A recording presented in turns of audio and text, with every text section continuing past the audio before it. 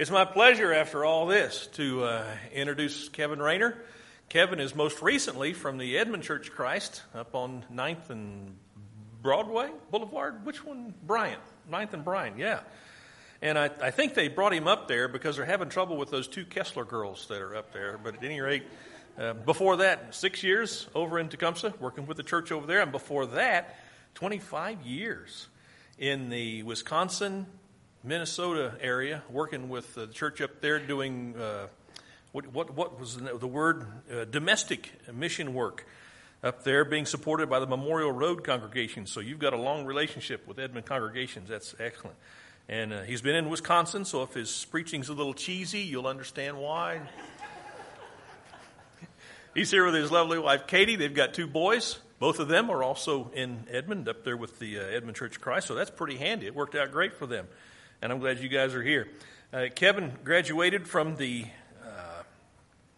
Southwestern Oklahoma State University with a degree in elementary education, and he's also attended Harding's University Preaching School for 2 years. And everything I know about Kevin is good. We've known each other, 6, 7 years? I don't know, since the preachers' meetings over in Shawnee. And I've always been impressed with him. You know, there's some people you meet them, and as soon as you meet him, you know, I like that guy. And he's one of those guys. When I met him, I like him. And every time he's opened his mouth when we've been in discussions over there at the preachers' meeting, you can imagine what gets said at preachers' meetings. It's always been good. I've always appreciated anything that he's had to say. And so I'm really looking forward to shutting up and sitting down and letting him talk. So that's exactly what I'm doing. Brother, we're glad to have you. Welcome. Thank you very much. Mike called me and asked me if I would do this, and I said yes, and then he naturally left town. Said Marty would introduce me, and I thought, oh no, I might be in trouble.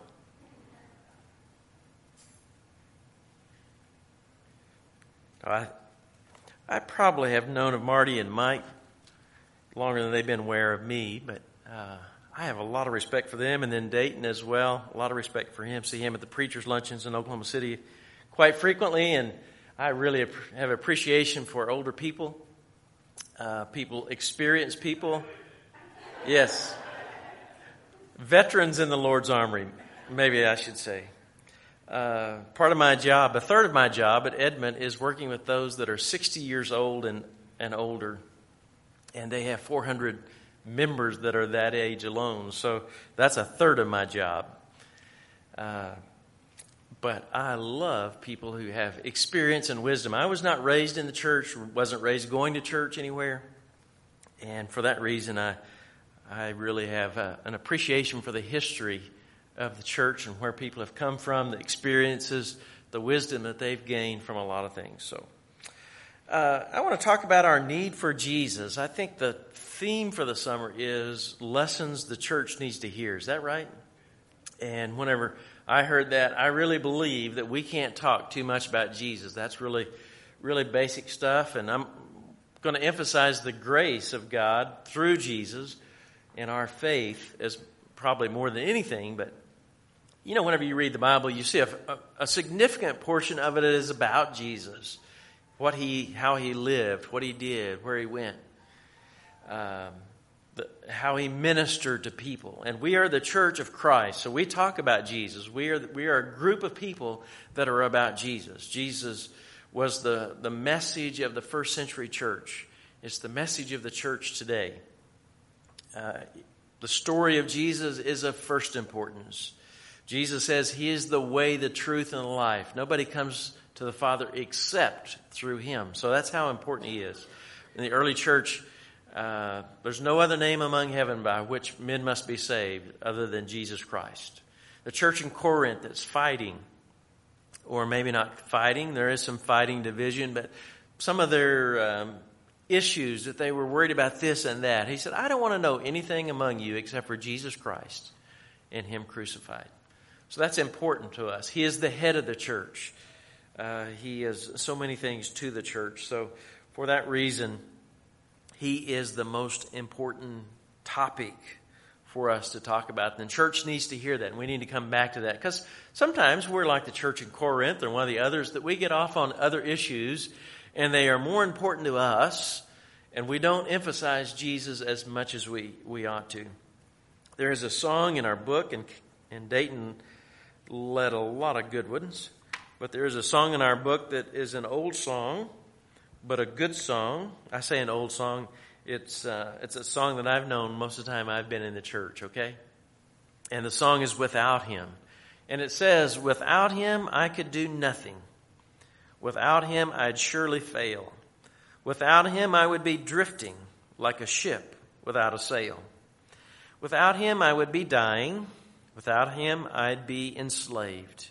Without Him life would be hopeless. But with Jesus, thank God I'm saved. Jesus, oh Jesus, do you know Him today? You cannot turn Him away. Oh Jesus, without Him, how lost I would be. And I think as we look around and look at our culture, we look at generations, how lost people are. And lost is a good term, I think, to describe somebody without Jesus. Their life, they may be wealthy and healthy and things may look great for them, but you find that they're really lost. They don't have the purpose in life that they ought to have. They're not going in a direction. They can't pull their life together. And in Christ, all things hold together. He's the one that makes everything make sense and work together. Let me share a story. This is an old story, and just to talk a little bit about grace and about Jesus and the importance of without Him, how lost we would be. Because I went through a period of time when Christianity, I learned the truth, I obeyed the truth, and I thought, I'm going to do everything right myself, and then I will go to heaven. And eventually, after I got over some of that idealism, I found out I couldn't be everything. I couldn't do everything, and I wasn't good enough on my own, and I needed God and His grace. But this story kind of illustrates this. It says a man dies and goes to heaven. Of course, as every story about going to heaven happens to be, except for the ones in the Bible, I guess. He meets St. Peter there at the gate, and Peter says, here's how it works. You need 100 points to make it into heaven. You tell me all the good things you've done, and I'll give you a certain number of points for each item, and depending on how good it was, when you reach 100 points, you get in. The guy says, okay, because he feels pretty good about himself, and he starts thinking about all the great things he's done, and he says, well, I was married to the same woman for 50 years, never cheated on her, even in my heart. And Peter says, well, that's worth 3 points. The guy's got, 3 points, but okay. He says, well, I attended church all my life, and I supported its ministries with my money and service. Terrific, St. Peter says. That's worth a point. And he says, 1 point? How about this? I started a soup kitchen in my city. I worked in a shelter for homeless veterans. And Peter says, fantastic. That's 2 more points. He said, 2 points? He said, at this rate, the only way I'm going to get into heaven is by the grace of God. He says, come on in. Well, that's a lesson, I think, whatever it is. It's by the grace of God. It's by our faith. It's by what Jesus has done for us. Now, we ought to do those things because we have been saved. Ephesians points that out. But you and I will never be good enough. We cannot force enough good things in our life, force our way into heaven. Because the Bible says all have sinned and fallen short of the glory of God. And we will never be good enough. It is because of God's goodness, because of the good things what Christ has done on the cross. Even the people under the Old Testament, all the blood of bulls and goats and all the animals weren't good enough for you and I to be saved. Without Jesus, we would be nothing. Without Jesus, we'd be lost. Without Jesus, how bad it would be.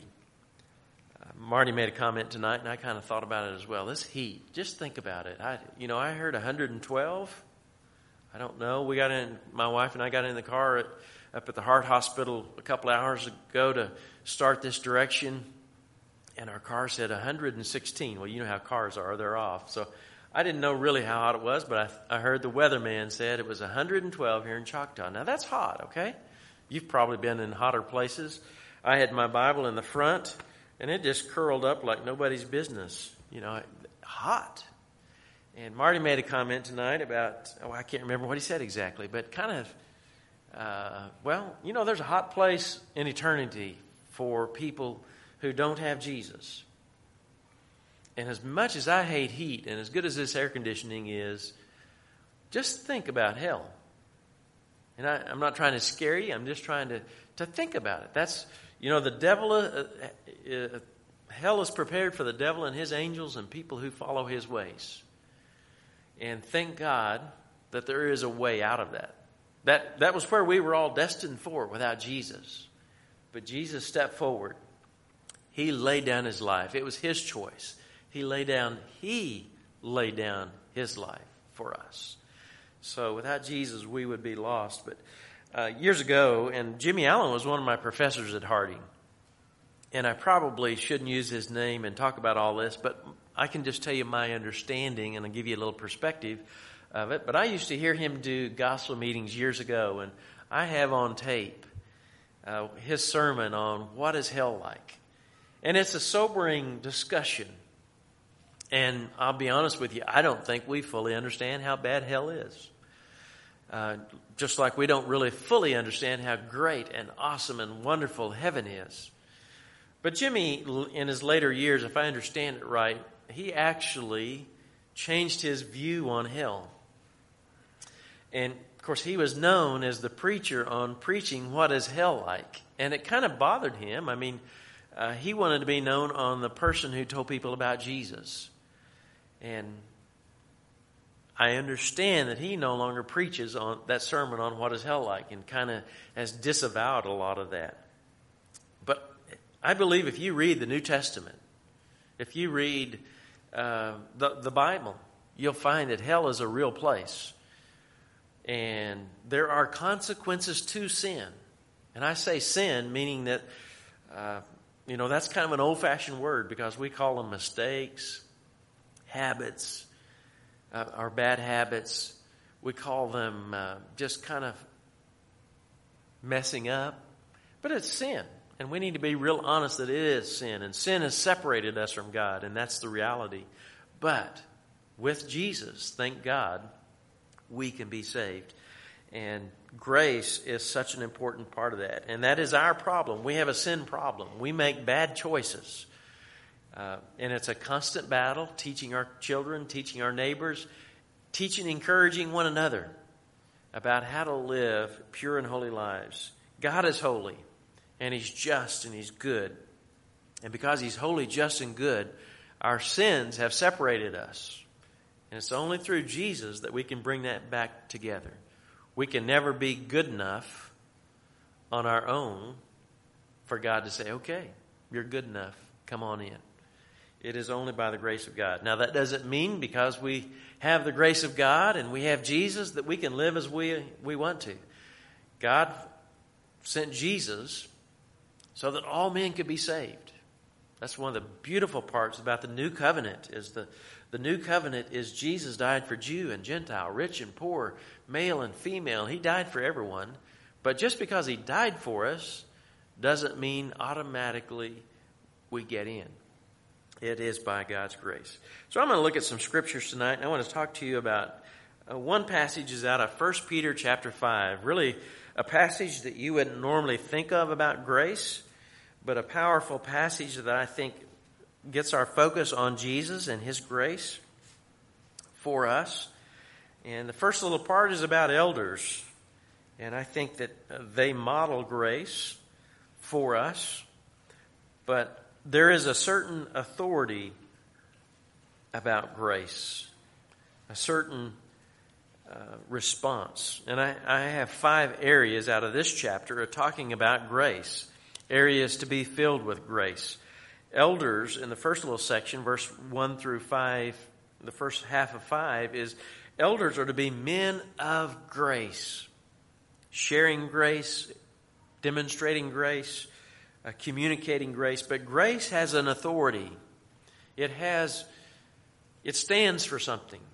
I think sometimes we interpret grace that grace is this loose way that you can do as you please and it's freedom without a cost. But grace says something, and elders are to demonstrate grace. He says to the elders among you, I appeal as a fellow elder, a witness of Christ's suffering, and one who also will share in the glory to be revealed. And he kind of motivates him. He says, be shepherds of God's flock that is under your care, serving as overseers, not because you must, but because you are willing. There's a lot about grace and all of that, okay? And as God wants you to be, not greedy for money, but eager to serve, not lording it over those entrusted to you, but being examples to the flock. And when the chief shepherd, talking about Jesus, appears, you will receive the crown of glory that will never fade away. Young men, in the same way, be submissive to those who are older. So there's a lot said as we become leaders that we should be men of grace. I'm not an elder or a shepherd, but I think it applies to whatever ministry we are involved in to be men of grace, be understanding, be caring. Now, again, it doesn't mean that people can do whatever they want. But what it does mean is we need to be patient, and we need to make sure we don't lord it over, but we need to call them to repentance, to a holy life, to a life, because the chief shepherd is going to appear someday, and we will answer to him. And the same way we judge other people, we will be judged. And so we need to live out that kind of grace in our lives every day. In verses 5 through 7, we have this attitude of grace.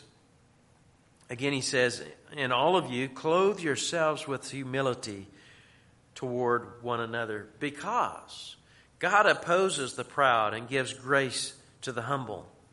Humble yourselves, therefore, under God's mighty hand, that he may lift you up in due time. Cast all your anxiety on him, because he cares for you. So talking about Jesus and his grace, whenever we realize we are not good enough, we'll be much more humble. We'll be much more understanding. And we will realize that God opposes those that are proud and arrogant. And he gives grace to the humble. And I want God's grace. I want Jesus' grace. I want him to be gracious towards me. And so therefore I want to be humble. And we ought to humble ourselves there before God's mighty hand. God has a mighty hand. And that's the reason why we can't take hell lightly. We can't think we're going to escape it by our own goodness. Jesus is both the just and the justifier. So we need to constantly remember that we should have an attitude of grace. And then grace gives us, in verse 8 and 9, an alertness. All of these are A's. Authority for leaders, attitude for just the average Christian, or maybe even in this context you would say young men. By the way, young men sometimes are pretty arrogant. They think they can do it on their own. I remember being that age. I thought I could do it all. I thought I was strong enough. I thought I was smart enough. I thought I was quick enough and fast enough. And we need to realize that we are not able to do it on our own. But verses 8 and 9 is there's a certain alertness. Be self-controlled and alert. Your enemy, the devil, prowls around like a roaring lion looking for someone to devour. Resist him, standing firm in the faith, because you know that your brothers throughout the world are undergoing the same kind of sufferings. Be alert. Sometimes we get lulled into not having our head into the game, okay? We see sometimes that on sports teams, in all kinds of sports. We see it in the Olympics right now. People aren't paying attention to maybe the go signal or whatever it may be, or get off track. We need to be alert. Be aware. The devil's out to get you. Now, don't think the devil is way out there. He's not 50 miles away. He's not 100 miles away. And you can't send your kids to a Christian college and think that the devil's not going to get to them. You can't go to a place where you can get away from the devil. If you'll draw near to God, he'll draw near to you, and the devil will get further away from you. But you need to be alert. Don't think you've outsmarted the devil. A good illustration, I think, for alertness, at least for me right now, is the first day of March, I had an older brother who was run over by a train and killed. Now, you know where trains go, don't you? Trains go on tracks. Now, how my brother missed a train, I don't know. He just wasn't being alert. Traffic. As we go down the streets, my wife and I yesterday, just right by our house, Memorial and Bryant, we were there, and the light turned green for us to go. It had been green for the people coming this way, and I think probably an arrow to turn. And the guy starts turning right in front of us, and I'm sure that it was a red light for him at that point, and ours had turned green to go. And he turned right in front of us, and then I think he figured out what happened, and he turned the other way. Well, you have to be alert. Parents with your kids, you need to be alert. And grandparents, probably more of a warning for grandparents, because we think our grandchildren are the sweetest, innocent people in the world. But the devil is out to get them. And we need to be very alert. There are things, it's not just internet nowadays. It's on their phones. It is everywhere. It is hard to get away. It's becoming more and more difficult to get away from the devil because the devil is out to get us. But we get desensitized. We get used to saying, well, that's just the way the world is. That's just the way things go. That's the way other people are doing it. And we won't get run over by a train, but the devil will lead us astray and we'll not be paying attention. You know, and I'm about as guilty as anybody, but sometimes everybody's texting now and driving, it just seems like. I know that's a big, broad statement. Not everybody is, but it seems like the majority of people are. And a lot of times they need to be alert. They need to be aware. It's amazing how many people you pass on the road and they're driving and doing that at the same time. And I'm guilty, but we have to be careful. Be alert. Be self-controlled and alert. Your enemy and my enemy, the devil, prowls around like a roaring lion looking for someone to devour.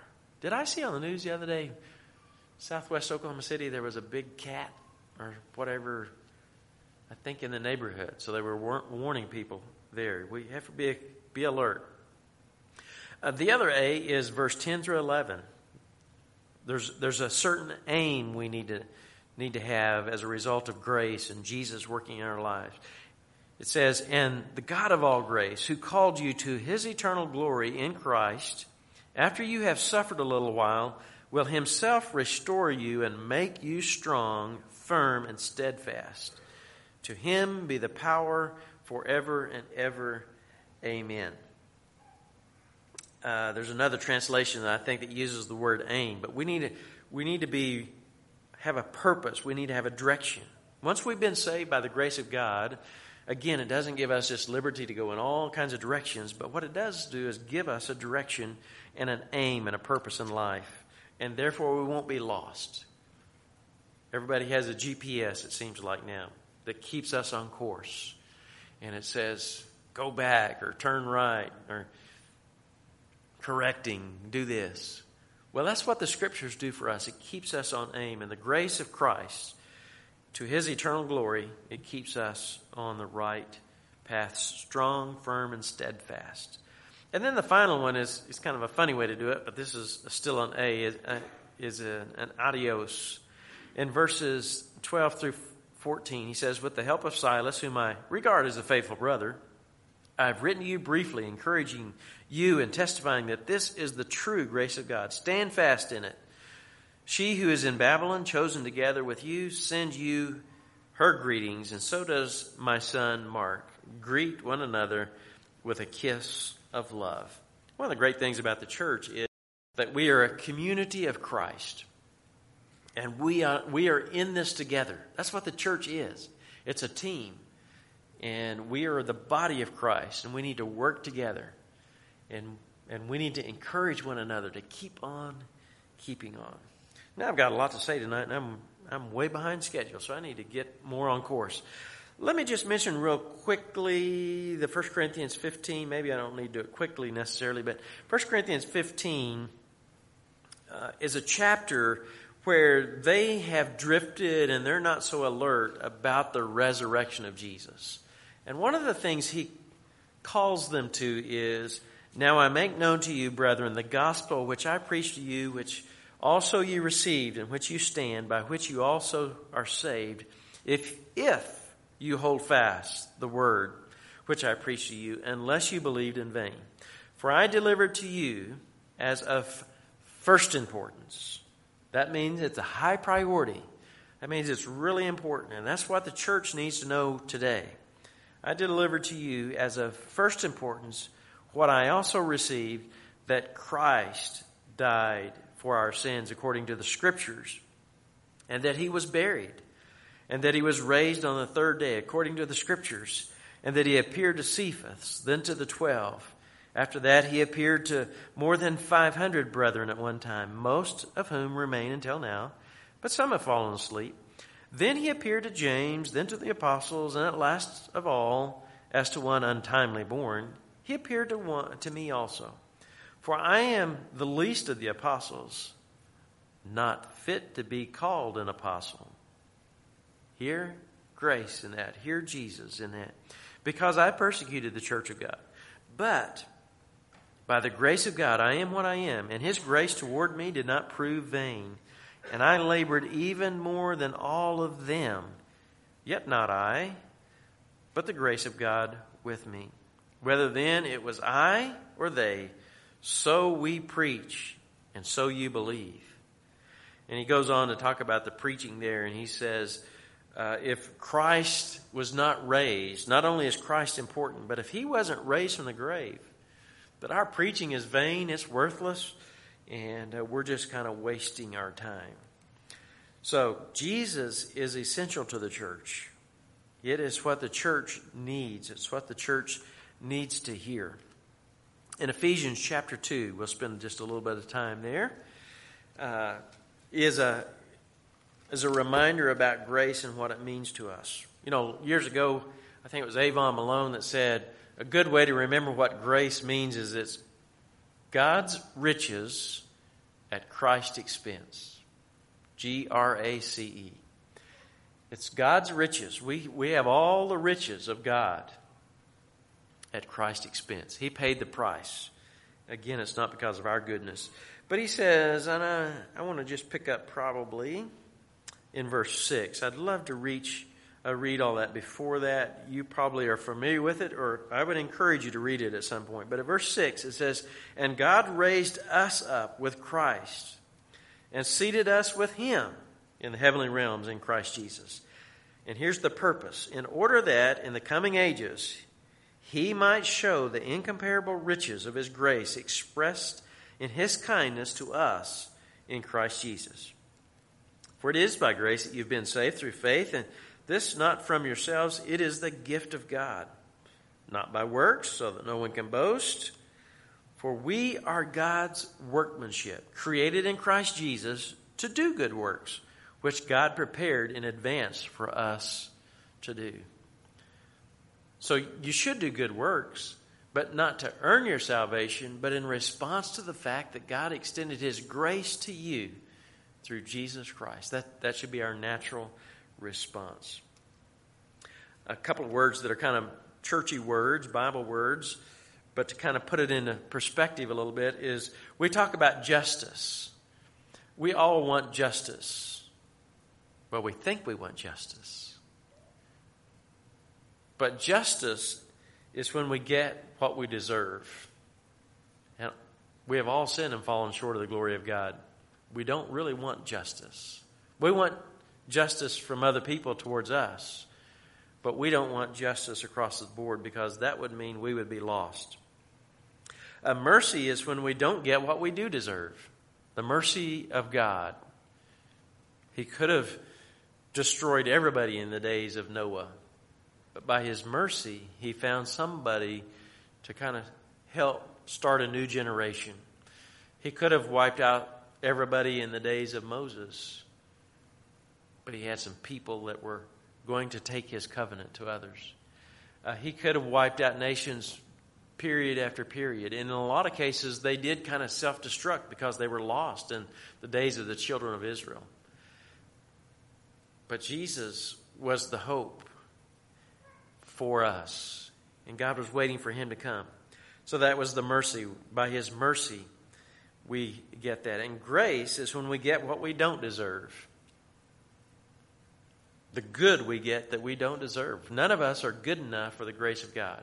It's God's goodness that he extends his grace, and he sent Jesus for us. You know, John chapter 8 is an interesting passage. The story of the woman caught in adultery. Interesting story. You know, anytime you have adultery, you have a male and a female. Well, maybe that's different today's day and age, but there's always another person involved. It wasn't just a woman. There was a man. The problem there is they're all trying to trap Jesus. And they're trying to trick Jesus into making a mistake so they can discredit him. In that effort, they find a woman caught in adultery. The law says she should be stoned. Jesus spends a little bit of time there, and he's writing in the sand, drawing whatever he's doing. I don't know what he did. Maybe he was making a list of their sins. Maybe he was, I don't know. But one of the things he says, whoever's without sin, cast the first stone. Now, that put the ball in their court. How good are you? How much do you want everybody that has sinned? How many of you want justice? And justice that's what we would get without Christ. It's only by the grace of God that we are able to do that, and it's God doing that. The interesting thing about that grace is Jesus didn't just kind of, quote, wink at sin, okay? He told that lady, go and sin no more. You've been forgiven. Just because you've been forgiven doesn't mean it's a license to go out and do what you want again. We take responsibility for our sins and for our life.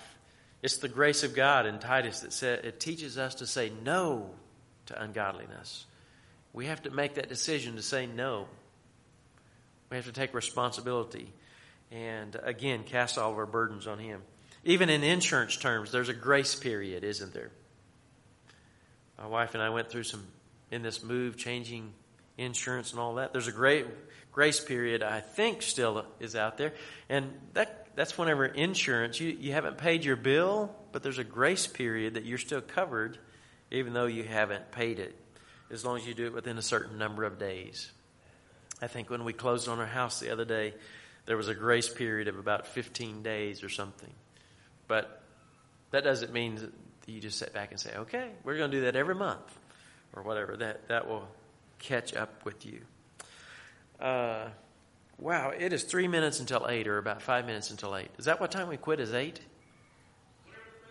Whenever the bell rings? Dayton told me two times. I haven't heard it. Bell ringer right there. Okay. All right. I had a story I was going to share with you. A lot of other points. Oh, there's bell 1. Okay. 5 minutes. Probably a story you guys know better than me is the Golden Gate Bridge. My understanding is there were a lot of deaths in building that. And a lot of it was, obviously, when somebody falls and they're injured, killed, whatever. If you're working and you go to work like that every day, you probably think you're the next one up, right?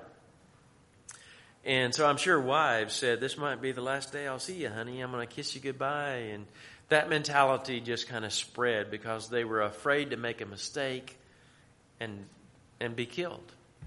Well, they came up with this genius idea. I don't know why they didn't think of this before, but they came up with a net, is my understanding, as the story goes, to, if someone fell, the net caught them. And their attitudes changed. And they weren't afraid to make mistakes because if they could do great things, they could forge ahead, they could take some risk, and they didn't have to worry about something bad happening because there was a net to keep them. Well, the productivity went up. In fact, strangely enough, there were even fewer people falling. And the work sped up so much that they finished it in almost record time after they made that decision. I think the message there for us is we're all too often afraid to go to our neighbor and tell them about Jesus because we're afraid we'll make a mistake. We won't say something right. So we don't share. And the truth is they fall and they don't hear about Jesus. And I think if we know that God is a loving God, He's going to guide us and help us, and like He did the apostles in the first century, that we can go out and make some mistakes. I'm not encouraging you to make mistakes, but what I am encouraging you to do is go out and take a risk. And maybe some lives will be saved because the grace of God is a gracious God. And He, like the story of Nineveh, we're afraid that if we go tell somebody, they're going to be saved. And God's graciousness will come out. So we sometimes keep the grace of God to ourselves. Psalm 145, verse 8 says, "The Lord is gracious and compassionate, slow to anger, and rich in love." And we ought to take that attitude as we go out. Isaiah chapter 30, verse 18 says, "The Lord longs to be gracious to you." So I think we have to challenge ourselves, and how are we going to respond to the grace of God? Are we going to take it as an opportunity to just sin? Romans 6 says no, don't do that. But what it does is it gives us the opportunity to go out and share the grace of Christ, the message of Christ, knowing that we'll make some mistakes, but also knowing that we will help save some lives.